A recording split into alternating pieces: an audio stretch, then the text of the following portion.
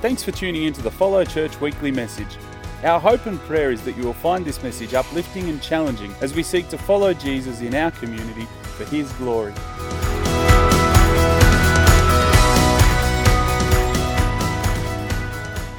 Today we're going to be continuing our values series.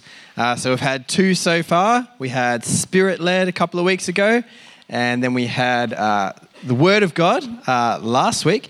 Today we're going to be looking at serving, and to get us ready for that, we're going to be reading from the book of Philippians. So I'm going to encourage you to open up your Bibles, and we're turning to Philippians chapter 2 today, reading from verses 1 through to 11. So if you've got Bibles with you, feel free to open them up. If you haven't and you would like to be following along with the Bible, there's baskets in the aisles, and you can grab one of those Bibles out. You can use it today. If you haven't got one at home, you can take it home. That's our gift to you as well. Okay, so Philippians chapter 2, verses 1 through to 11. Therefore, if you have any encouragement from being united with Christ, if any comfort from His love, if any common sharing in the Spirit, if any tenderness and compassion, then make my joy complete by being like-minded, having the same love, being one in spirit and of one mind. Do nothing out of selfish ambition or vain conceit. Rather, in humility, value others above yourselves, not looking to your own interests, but each of you to the interests of the others. In your relationships with one another, have the same mindset as Christ Jesus, who, being in very nature God, did not consider equality with God something to be used to His own advantage. Rather, He made Himself nothing by taking the very nature of a servant and being made in human likeness. And being found in appearance as a man, He humbled Himself by being obedient to death, even death on a cross. Therefore, God exalted Him to the highest place and gave Him the name that is above every name, that at the name of Jesus every knee should bow in heaven and on earth and under the earth, and every tongue acknowledge that Jesus Christ is Lord, to the glory of God the Father. Amen. Welcome, Luke. Thank you, Hayden.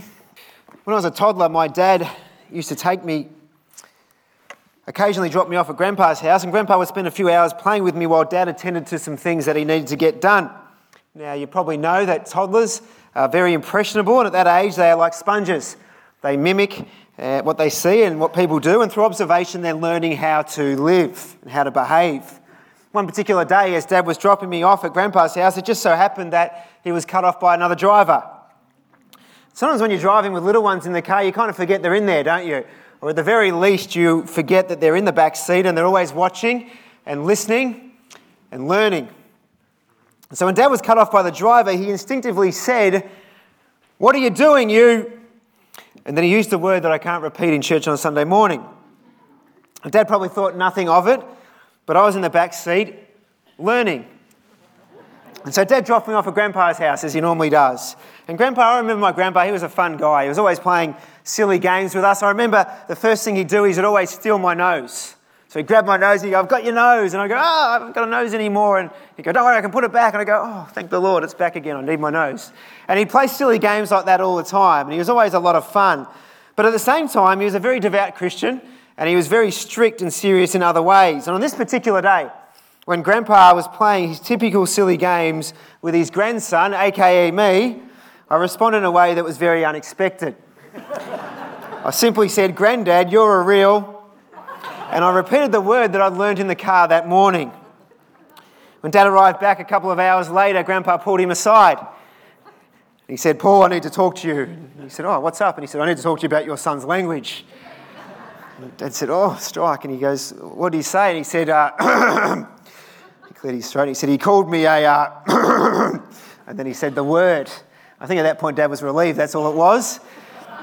But even still, it wasn't a great thing. And the point is this, that we're often shaped by the people we look to, aren't we? And it's a funny story to tell. It's kind of fun to tell it while Dad's away and he can't defend himself. But I can also tell you while he's away that my dad has been one of the greatest role models in my life. And despite the occasional road rage that may or may not have been passed down to his kids, he's always been a man of integrity, a man of conviction, a man of unconditional love, and most of all, a man who's always pointed me to Jesus. And for that, I'm eternally grateful.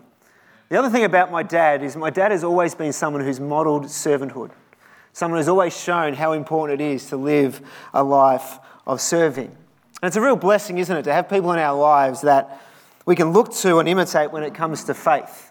And my life has been very much shaped by my dad in many different ways.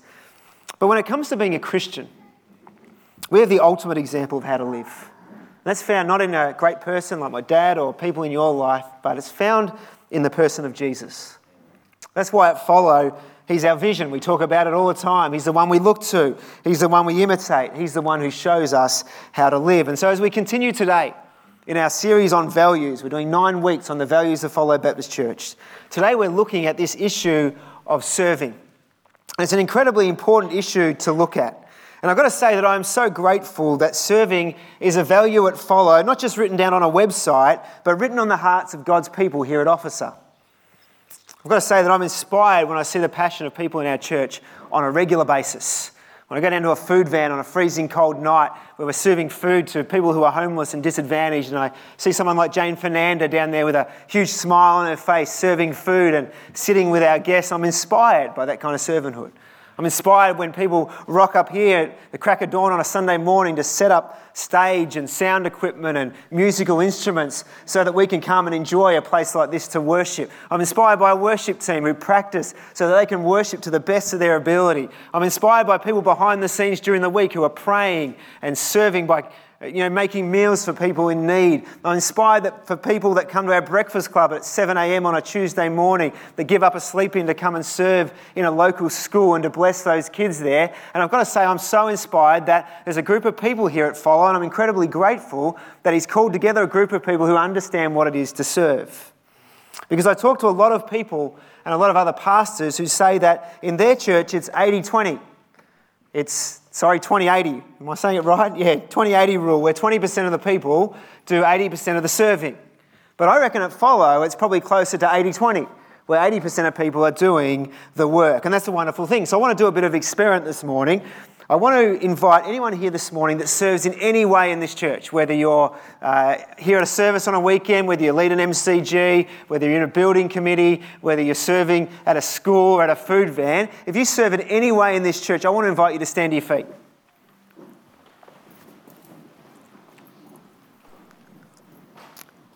And I think it's a beautiful picture to see how many people are serving in the life of this church. Because to have an impact in the community, it doesn't just happen, and it requires people that are willing to say, I'm willing to sacrifice to serve the Lord so that his name will be lifted higher over a region like this. And so I want to tell all of you here today that you are loved and you are valued and you are appreciated, not for what you do, but for who you are. But what you do is inspiring as you follow the Lord. It is such a powerful witness to our community that there are a group of people that will put themselves aside to stand up and say, I'm here to worship God. And so I want to say thank you so much. I appreciate you. And I want to read a verse today that I think you'll find encouraging. It's Jesus' words in John 12:26. And he says, whoever serves me must follow me. And where I am, my servant also will be. My Father will honour the one who serves me. So I want to remind you on those days when it's tough to serve, when you feel tired and worn out, that the Father's honouring you for what you're doing as you serve his Son. And I want to say thank you for being willing to make those sacrifices. And I want to remind you of what it says in Romans, the book of Romans. It says, always keep your spiritual fervour when serving the Lord. And I love the fact that you're passionate about what you do, and I appreciate it. So let's give these people a round of applause. You can be seated again. If you're not standing this morning, there's probably a reason why you're not. Maybe you're new, maybe you're visiting, maybe you're in a busy season of life, maybe circumstances have made it impossible. But I just wanted to say that if you're not serving in the life of the church, if you're not serving in mission in any way, I want to encourage you that there's always opportunities at this church to serve. We are a body of Christ around the world, but we're a body of Christ in this local area as well. And you have been uniquely gifted. You've been given abilities and passions that God wants you to use for his glory. And so if you want to get involved in serving in the life of this church, I would encourage you to come and see myself or one of the leaders after the service, and we'll find a place for you to serve. Sometimes we look at churches like this and we go, oh, it all just happens. There's nothing for me to do. Let me tell you categorically, that is not true. There's always stuff to do. Ask Jim Bilson, the setup team, he'll tell you there's something to do. Ask all the other people that serve in the life of the church and they will tell you there are many opportunities for you to use your gifts and abilities to serve the Lord. Today I want to look at this topic of serving by answering 3 basic questions we may ask when it comes to serving. And the questions are these. First of all, why should we serve? Second of all, how should we serve? And thirdly, who should we serve? Why should we serve? How should we serve? Who should we serve? If you go to our website and look at our website, you'll see on our website what it says about serving. And this is what it says about serving for us. We love to serve. We don't serve because we have to. We rejoice because we get to. Jesus didn't come to be served, but to serve and to give his life for others. If this is the posture of God himself, then we want to follow in his footsteps, serving him willingly, joyfully, passionately, and wholeheartedly. There is no greater privilege. So let's answer these 3 questions. Why should we serve? How should we serve? And who should we serve? I hope today you leave the service excited about serving from Philippians chapter 2, which is our main text today. But before we turn there, I want to lay a theological foundation to answer the first question of why should we serve? And to do that, we need to go back to the very start of creation, to the creation account in Genesis. Because I think the first answer to the question of why we should serve is simply this, that we were created to serve.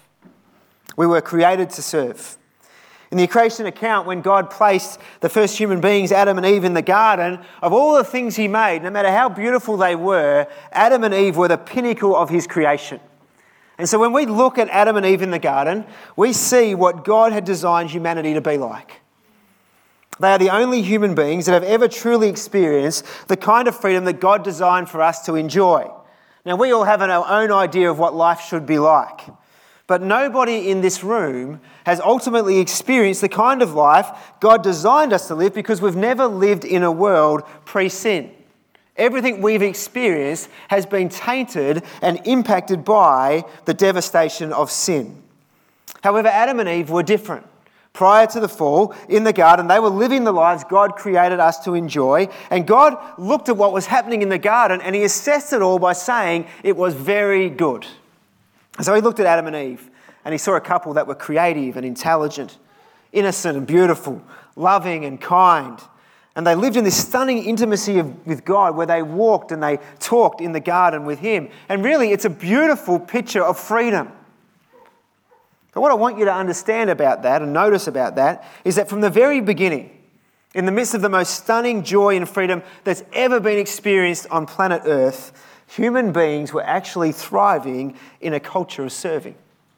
They were created to serve one another, with sacrificial love as they lay their lives down for each other.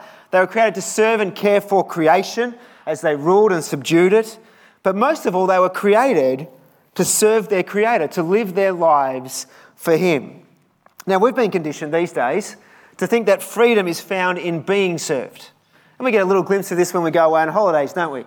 When we go away and we stay in a hotel and it feels like, hey, I'm finally free. I get to go away and I stay in a hotel and someone parks my car and someone washes my towels and someone serves my breakfast and someone cleans my sheets and wow, I feel incredibly free. And we feel free when we've got someone serving us. But when it comes to serving, we sometimes don't equate serving with freedom. In fact, sometimes we see serving as a bit of a drag. It's kind of inconvenient. It's an encroachment on our time. It's a restriction of our freedom. And there are other things that perhaps we'd rather be doing.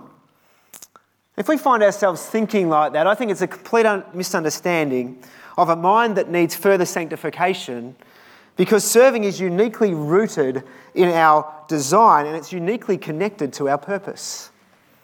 The truth is we can waste our entire lives trying to search for meaning in pursuing self, but I think as we look at the world around us, we see that that's been a failed experiment. And we'll never find true meaning there, because we weren't created to bring glory to ourselves and to serve ourselves. We were created to bring glory to God. Serving is the vehicle in which we do that. And so in God's design, serving is the greatest privilege of our lives. And this is what Adam and Eve were created to do in the garden. And you'll notice that while they were serving before the fall, they were enjoying life, weren't they? They weren't moping around complaining. They weren't rolling out of bed going, I'm so sick of this bloke Adam, I don't want to serve him today. And he wasn't thinking, my wife, I'm tired of her. And they weren't complaining about the beautiful garden they were in and the fact that they had to work and tend that garden. They weren't complaining about God. They weren't talking about him being a taskmaster and wishing that they were free to do whatever they want. No, they were loving life. They were living in a design as it was meant to be. There was freedom, and there was joy, and there was love, and really they were literally living in paradise. It would have been a wonderful experience, something that we've never experienced before.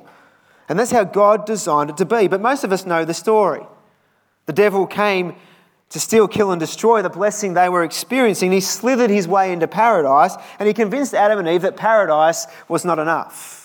He deceived them into thinking that God didn't actually want what was best for their life. In fact, he was withholding even bigger blessings for them to experience.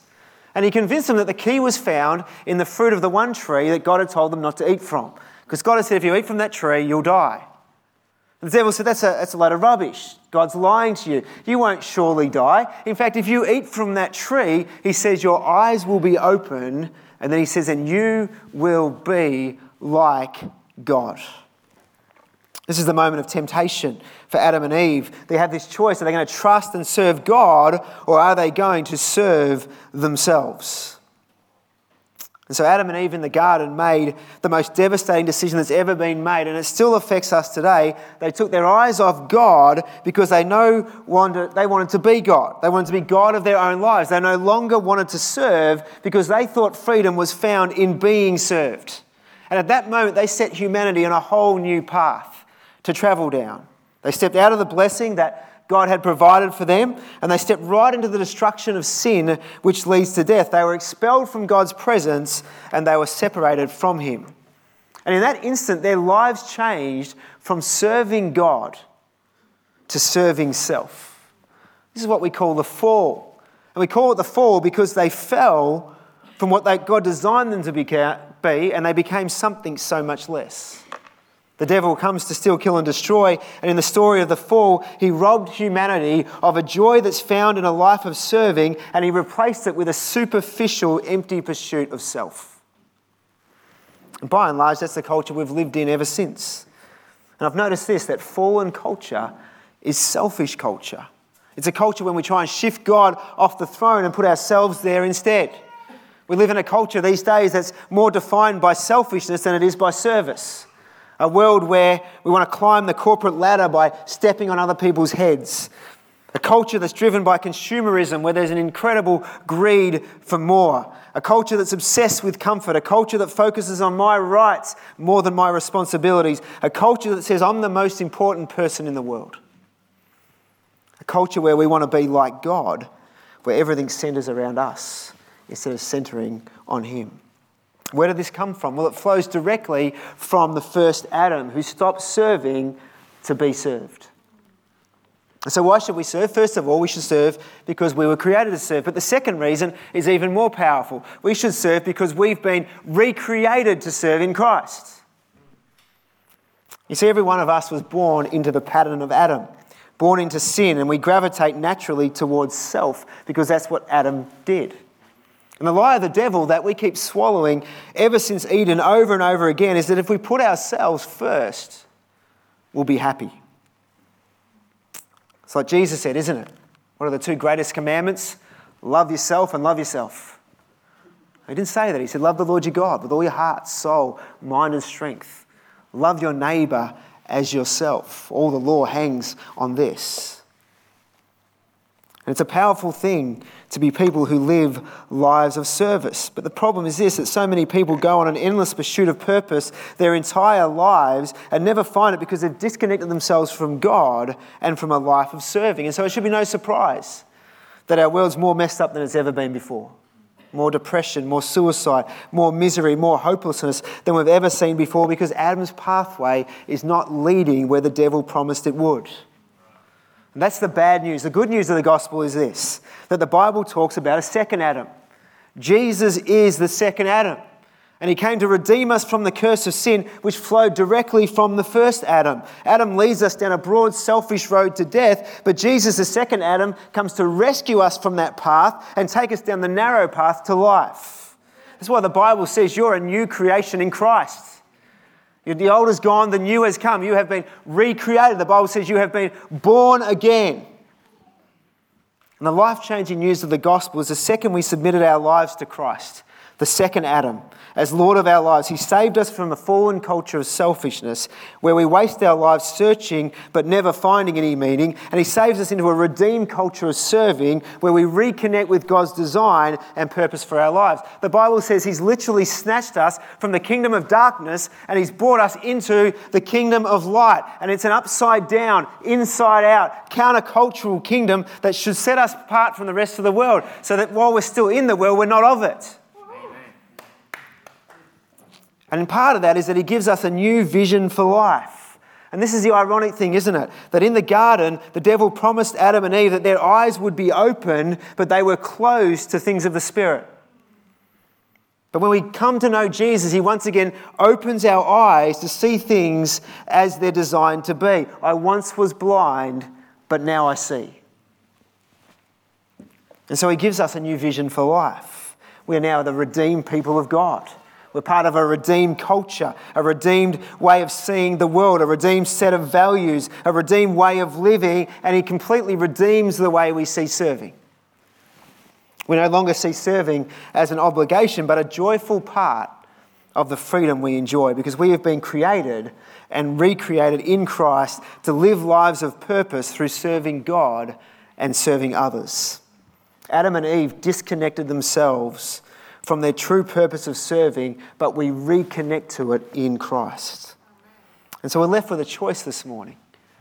We can listen to Adam or we can listen to Jesus, but we can't follow both. As Christians, we have been united with Christ. Verse 1. Therefore, if anyone has encouragement from being united with Christ, if any comfort from his love, if any common sharing in the Spirit, if any tenderness and compassion, then make my joy complete by being like-minded, having the same love, being one in spirit and in one in mind.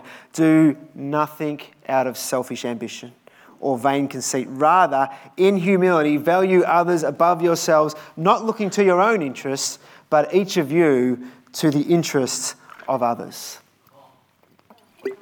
Why should we serve? Because we've been created and recreated to serve in Christ. Second question, how should we serve? Well, why really is the theological, how in many ways is the practical? And the easy answer is like Jesus. We should serve like Jesus. We sang about this a moment ago, didn't we? I wrote the words down somewhere, I can't remember where I wrote them, but he says, open up my eyes in wonder, show me who you are and fill me with your love and lead me in your love to those around me. This is how Jesus loves and this is how we're called to love. And so how should we serve? Like Jesus. Last week I wasn't preaching, so I had a nice relaxing day off on Friday, and I thought it'd be nice to take my wife out for lunch, and so I thought I'd treat her to Macca's. No, I didn't. It was a special occasion, so I went to KFC. You'll be happy to know we didn't go to KFC, we actually went to Shanica's at Lakeside. Who's been to Shanica's before? It's a beautiful restaurant in Pakenham, and when we want a special treat, we go there together. And Shanica's, I think, is the premium restaurant in Pakenham, and the food there is always beautiful. But a few years ago, another restaurant came into the same estate. It was called The Mill. The Mill was the new buzz place in the area. It was owned by some famous chef. It was a beautiful new venue. It was located in the middle of the main street, and everyone was talking about it, not just in Pakenham, but right around Melbourne. It was flagged as the new fancy restaurant of the southeast, and it was going to change the way we do food out here in the back blocks of Pakenham. This is the great promise of The Mill. And on the first night that it opened, there was a queue about 100 metres long trying to get in and see what The Mill was all about. For the first few weeks, it was completely booked out. And I must admit, I was worried at the time for Shanica's because I thought it may really affect their business and maybe they would no longer be the premium restaurant of Lakeside. And so I thought I'd go and check out what all the fuss was about. And so I booked in at The Mill and I went and had a dinner there on a couple of occasions. And what I found is this, that the food was pretty good. The atmosphere was really kind of vibrant. The price was pretty similar to Shanica's. But I couldn't shake the feeling that there was something that wasn't quite the same. As the weeks and months went by and the buzz wore off, the bookings started to dry up and the owner ended up selling The Mill. It changed its menu, it kept running as the mill, but has recently changed its name with another change of ownership. I can't even tell you what the name is anymore. Maybe it's Run of the Mill, I'm not sure. But what I can tell you is this, is that Shanikas is still there. And it hasn't just survived, but it's continued to thrive. And I reflected on this week why that's the case. And I boiled it down to one simple word. And the word is service. See, I've never been to Shanikas and experienced service that is anything less than brilliant. As soon as you arrive, you get a warm welcome. The service is quick. Nothing's a hassle. And it really feels like they're trying to tailor every experience for each person that comes to enjoy the food in that restaurant. And I've noticed it doesn't matter who serves you. It's not that it's the same person every time. It's different people every time. They're often young people. And yet service is always brilliant. They just seem to nail it when it comes to customer service. Another thing I notice is that I've never visited Shanikas when the owner, Nigel, isn't there. And I couldn't tell you who the owner of the mill was, even though he was some famous chef guy, but I know Nigel because he's always been there. When it comes to customer service, he leads by example. Day after day, he models to his staff what is expected through his actions. They have someone to look to. Now, Nigel is the boss. But what I love about him is he still waits tables. He still greets guests. He still cares for the customer's needs, and he does it all with a smile on his face and with a joyful attitude. After lunch last week, I introduced myself to him and I complimented him on his staff service, and I asked him about his staff induction service because I'm always interested in culture. How do you build culture? And I said, what do you do with your staff? How do you induct staff in? Because I said, they're always so good at what they do. You must have a very thorough induction process. And he said, actually, we're pretty old school. We don't have any induction process at all. But what we do is we make it clear what's expected. We tell all new employees, and they're often young students, that if they're looking for a cushy job where they're just served a wage each week, then Shanikas is probably not the place for them. But I explained to them that Shanikas is a restaurant with 30 years of reputation. And when you take a role here, you are representing that name and you are joining the Shanika family. I left that day inspired by their willingness to serve and their culture of joy as they do it. And it got me thinking as I pondered my dining experience. And I thought to myself, if those employees in that restaurant would serve that way because of a 30-year reputation of a restaurant and because of the example of their boss who models service to them, how much more joyful should we be when we represent Jesus and when we join the family of God and the example of Jesus, the eternal servant king? That's why we love to serve. And I think this is where Colossians 2 is so stunning and so powerful at the same time, because it shows us what to expect from the one who models service to us. It says, in your relationships with one another, have the same mindset as Christ Jesus, who being in very nature God, did not consider equality with God something to be used to his own advantage. Rather, he made himself nothing by taking the very nature of a servant. Being made in human likeness and being found in appearance as a man, he humbled himself by becoming obedient to death, even death on a cross. Now, I want you to notice the dissension that happens in this passage, because it is truly mind-boggling. Because we're going to understand that Jesus started at the highest place you can possibly be. He started in heaven at the right hand of his Father, the glory, the majesty, the perfection of heaven. Very nature God. And he willingly chose and joyfully chose to step out of the glory of heaven into his own creation. And it says he makes himself nothing. The God who is everything literally makes himself nothing, a nobody. Not only that, but he goes further down. He takes on the nature of a servant. The God who should be served by all creation takes the role of serving in his own creation. Not only that, he's made in human likeness. He becomes one of us. The Creator becomes part of his own creation, God in human form. Not only does he become a human, but he steps down even further. He humbles himself to becoming obedient. Not only to be obedient, but obedient to death. Willing to die for your sins and mine. Willing to be crucified on a cross. Not only does he die, but he's willing to die in the most shameful way. Death on a cross. People said anyone who died on a cross was cursed. He became cursed for you and for me. That is stunning. From the highest of highs to the lowest you can possibly go is what Jesus did for you and me. If anybody is worthy of our love, affection, praise and worship, if anyone should have exercised their authority, power and strength, if anyone deserves to be exalted, adored and placed on a pedestal, it's Jesus. But he humbled himself for us. He went as low as you could possibly go, from heights we could only ever imagine. It's extraordinary humility, it's life-changing love, and it's an incredible life of serving. And it's inspiring because he's our model. He says, "Come, follow me," and reconnect into a life of purpose found by serving God and putting the interests of others above yourself. If Jesus was willing to leave heaven and be born in an animal trough, if the King of Glory would walk amongst us with no place to rest his head, if the Saviour of the universe was the first to wash his disciples' feet, if the name above every other name made himself nothing, if the Prince of Peace, for the joy set before him, endured the shame of crucifixion on a Roman cross, and it tells me when it comes to serving, there should be nothing beneath us. Years ago, I heard a preacher preach a wonderful message titled, "The Way Up is Down." And the general idea is that if you want to be great in the kingdom of God, you need to be willing to serve, because God exalts the humble and he humbles the proud. It was a great message. But the problem was, I observed the life of the person who preached it over the next number of years when I was a younger man. And I soon realised that he wasn't willing to live it. I observed his life over several years. I noticed he would never do things that were beneath him. He'd never stack a chair. He'd never come to a working bee. He would never serve at a local community lunch.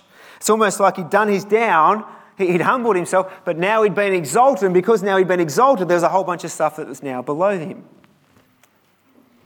Colossians 2 shows us that we never graduate to that position. And I've given my wife permission that if I ever become a prima donna pastor, where anything is below me, she can shake me and tell me to wake up to myself. I actually said she could slap me over the head, but that sounds too violent, so I'm not going to say that in church. And the reason for that is because we want to value a culture of serving in this church. And it should always be modelled by our leadership. That's why when the elders come on the team here, we make it a requirement that wherever possible, they serve monthly at the food van. Eldership is one of the most important positions in our church. It casts vision, prayer, pastoral care, teaching, guarding doctrine, church discipline, leadership. But when people in our community encounter the key leaders of our church, they should see that those leaders understand that serving at a cold, wet park to some of the most vulnerable people in our community is not beneath them. In fact, it's exactly where Jesus would be. Our elders should be the greatest servants in this church, and you should keep us accountable to that. Because if we're not willing to serve, we're not worth following. We can't lead you where we're not willing to go ourselves, and where we want to go is where Jesus went, to a radical life of service. Jesus said in Mark 10:44, "Whoever wants to become great amongst you must be your servant, and whoever wants to be the first must be slave of all." You see, the higher you go in the kingdom of God, the deeper you go in your service of God and others. I'd like to suggest if serving is good enough for Jesus, then it's good enough for us. And he models how we should serve. How should we serve? Like Jesus, with humility, sacrifice, willingness, and with joy. Which brings us to the last question. And the question is, who should we serve? Imagine this morning you were given the opportunity to spend the week with your hero or someone you admire. Your job for the week was to follow them around and to serve them and do whatever they needed you to do. So if you're a cricket fan, it might be Steve Smith, who's currently winning the Ashes by himself. If you love theology, maybe you'd want to meet with C.S. Lewis if he was still around and spend the week with him, serving him and hearing some of his wisdom and learning from the things and the stories he told. Maybe if you like movies, it might be Jennifer Lawrence or Brad Pitt. Maybe if you're Gen Z, it's your favourite YouTuber. I'm sorry, I don't know any of their names. But if you had the chance to spend a week with your hero or someone you admire, I reckon you'd be so excited about it because it's someone you really look up to and admire in life. And so you'd be given your instructions on Monday morning, the time to meet and the things to do. And I reckon all weekend you'd be buzzing. You'd be thinking about it. If you're an older person, you'd be shining up your shoes and you'd be getting out your suit and your tie and you'd be doing your hair. If you were a younger person, you'd be looking for those jeans with the most amount of rips you can possibly find, and you'd be scuffing up your shoes and messing up your hair like I did this morning. Whatever was appropriate for your generation, you would make sure you're ready. And I can guarantee you wouldn't be a minute late. In fact, you'd be early. You'd be prepared. You'd have thought about it in your head over and over again. You'd be excited. You'd be expecting great things that week. You'd have a spring in your steps, a smile on your face. You'd have joy in your heart because you get to serve someone you love and admire. And it all flows from being in the presence of someone great. I wonder if what I just described would be an accurate description of you when it comes to serving God. Do you come into serving with an expectation in your heart? Did you come this morning excited about what God could say and do in your life as you serve Him? Because when it comes to serving, and I think we're all guilty of this at times, sometimes we turn up late. Sometimes we don't turn up at all. Sometimes there's no joy or expectation. Sometimes we grumble about what we're doing because we're on the roster again. Let me tell you, the only way that is possible is that if we've forgotten who we're serving. Because this passage makes it clear who we serve as Christians, and it's Christ.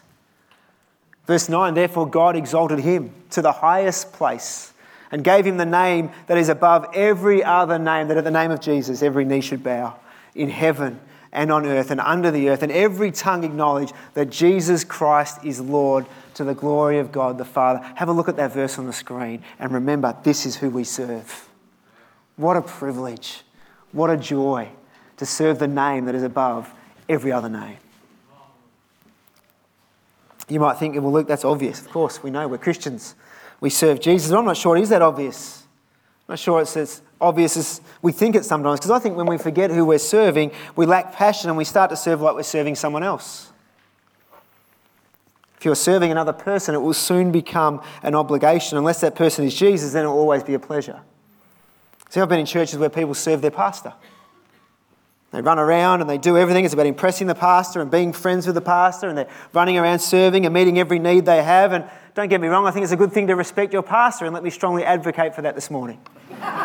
Especially if your pastor's amazing. I mean, it's just great to respect your pastor. But I also want to make it clear, if you're serving in this church, you're not serving me. I'm Luke Williams, the lead pastor of Follow Baptist Church. Big deal. Jesus is a name above every other name. He's the one that we serve. If you serve in this church, you're not serving me. I've seen the opposite as well, where people just want to be validated all the time in their workplace or in their church, and they want their boss or their pastor to always be telling them how great they are, and they don't appreciate me and they should be more thankful, and they haven't acknowledged me and I'm doing them a favour and they don't even care. You can only say those things when you've forgotten who you're serving. Sometimes we forget we're serving Jesus and we start thinking we're doing others a favour when we serve. But let me tell you, if you're serving anyone who's lower than Jesus, you need to lift your eyes to who you truly serve. Because when you truly serve Jesus, it'll never be an obligation. It will be the greatest joy and privilege of your life. If you serve at Follow Baptist Church, you're not doing Luke Williams a favour. If you serve in the kids' ministry, you're not doing Esther a favour. When you serve on the hospitality team, you're not doing Jason Danielle a favour. When you serve on the welcome team, you're not doing Steve a favour. Let me tell you, they're doing you a favour. Because they're creating an opportunity for you to serve the one to whom every knee will bow. Every tongue will confess that He is Lord. They're doing you a favour, helping you to use your gifts and abilities that are God-given to bring glory back to Him. They're doing you a favour by creating an opportunity for you to reconnect with what you were created and recreated to do. When you start to serve, you're not only connecting with your past, doing what you were created to do, but you start participating in your future where you will serve and worship Jesus forever. And so we're giving you an opportunity to get started now. What a privilege. What a joy. She could never get sick of serving the Lord. That's the reason why we want 0% unemployment rate in this church when it comes to serving. Because we want you to have that opportunity. Why do we serve? Because we're created and recreated to serve in Christ. How do we serve? Like Jesus, with love, humility and joy, putting others' needs above ourselves, reflecting Him to a community in which we serve. Who do we serve?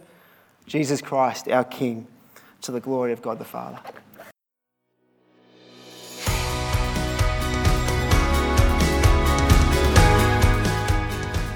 Thanks for listening to our message this week. If it's stirred your heart and you would like to talk to someone more about it or pray with someone, please get in touch with us at info@follow.church, and one of our pastoral team will get back to you as soon as possible. If you'd like more information about Follow and our various ministries, including weekly service times and location, please check out our website, www.follow.church. Thanks again for joining us. God bless.